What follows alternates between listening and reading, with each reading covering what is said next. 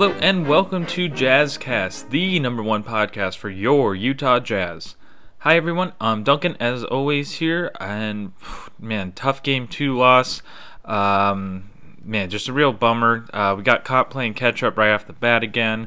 Team got in a big hole right off the start of the game, and they were able to right the ship in the second quarter and third quarter, but they never really fully recovered from the scoring flurry that started the game. Team definitely held their composure though, and now they're headed back to the SLC, and hopefully things are able to turn around there. So we're going to go ahead and just look into Game 3 with Subway Presents the Footlong Forecast with Jersey Mike.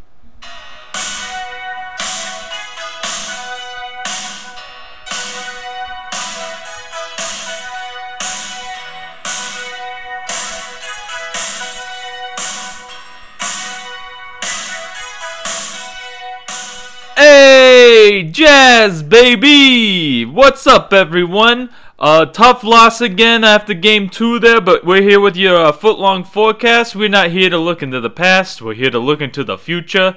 And I got a special guest with me today. You know him as the co-host from Slam Dunk Podcast, Teddy Garland. What's up, Teddy? Hey, Jersey Mike, how's it going? Hey, it's going good, baby! So, we got Game 3 coming up. What do you think the Jazz got to do different to turn things around this series? I think the Jazz are going to lock in Game 3. It's a must-win for the Jazz. The Warriors just learned that Steve Kerr's not going to coach for the rest of the series, so they're definitely going to be down and look to Gordon to score a bunch of points, and the Jazz are going to win. Hey, that's what I like to hear. I think we're in agreement. I got the Jazz winning on my board as well. Thanks for listening to the Footlong Forecast with Jersey Mike. Jazz, baby!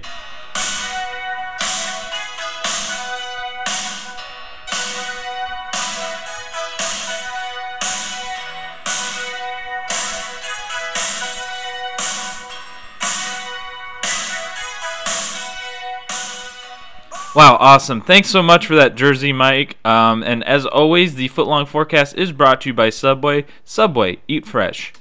And I'm going to go ahead and jump into my Game 3 preview while we're at it. We're definitely going to need the fans to step up big time in Salt Lake City. They're going to need to help get this team over that hump that they just haven't been able to get over at this point. We're also going to need to do a better job converting on our easier opportunities at the basket because there's so little margin for error against the Warriors. If the team's able to do that, though, and again, if the fans are able to come through with enough passion, I think the Jazz will be able to claw their way back into the series and look to tie things up in Game 4. And last, but certainly not least, we have the fan fiction portion of the show. Fan fiction are fun stories that you, the listeners, send in and have us read on air. Just fun times you've imagined spending with our team and all the great things that our Utah Jazz do in their downtime.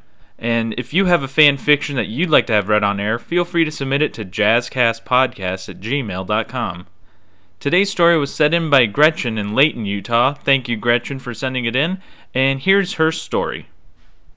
The only thing more impressive than watching point guard Shelvin Mack work with a basketball in his hands is seeing him work behind the grill as a high-end breakfast chef. His on-court talents were able to afford him the opportunity to open his very own daytime restaurant, which he named Brunchies in honor of his favorite meal of the day. Nestled on the corner of 200 South and 300 West, just a bit north of Pioneer Park in downtown Salt Lake City, Brunchies quickly became the spot to enjoy poached eggs, avocado scrambles, or Nutella French toast, all washed down with Shelvin's favorite drink, mimosas. Word had quickly spread of the delicious items Shelvin was cooking up on a regular basis, which led to a scheduled visit from the famous food blogger Shelley Diverson, who would be writing a review of Brunchies for her website, We Should See Each Other Soon.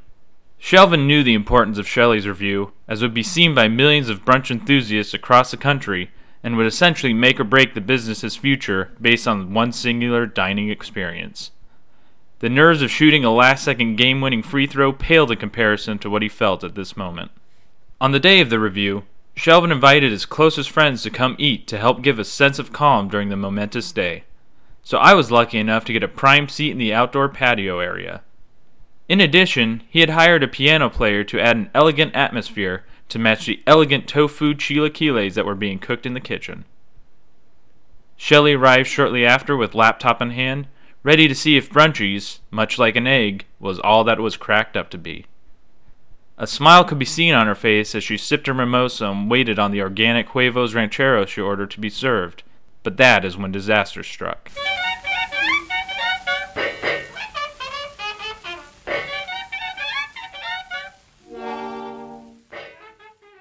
Hey gang, Duncan from the Jazzcast here. If you're like me, your days can get super busy between work, running errands, and of course, watching the Utah Jazz play basketball. With our crazy hectic lives, it can be hard to find time to have nutritious meals to fuel our days that also don't eat up too much of your valuable time, or dig too deep into your wallet for that matter. Thankfully, our friends at Subway have the solution with their $6 footlong of the day menu, giving you flavor-packed variety throughout your week. Whether it's a sweet teriyaki chicken Monday or an Italian BMT Thursday, Subway has you covered like Rudy Gobert covering the paint from opposing players.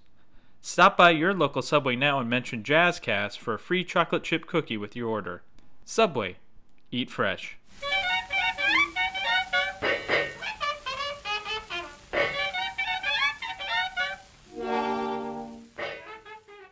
Shelvin had planned a surprise by requesting the keyboard player learn John Mayer's timeless classic, Waiting on the World to Change, as it happened to be Shelley's favorite song.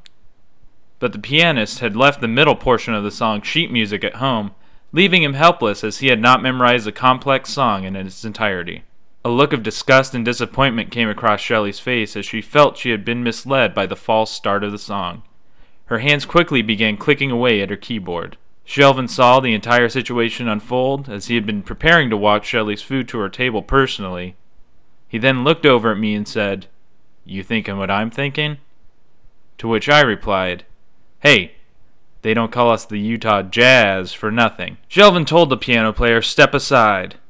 He sat behind the keys and belted out the most riveting version of the song that would bring a tear to the eyes of John Mayer himself.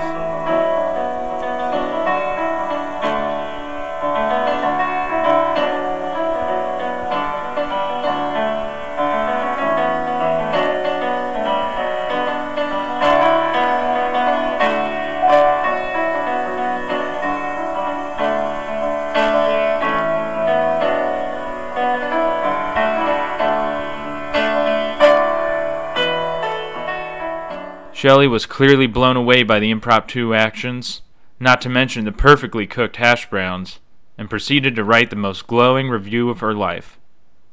And it was at that moment I knew, being a member of the Utah Jazz wasn't just a job, it was a way of life.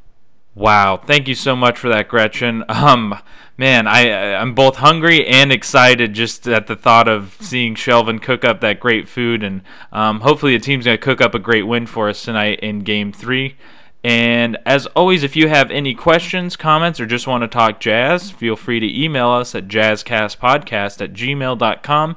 Also, feel free to follow us on Twitter. We are at JazzCastPodcast. And until next time, go Jazz.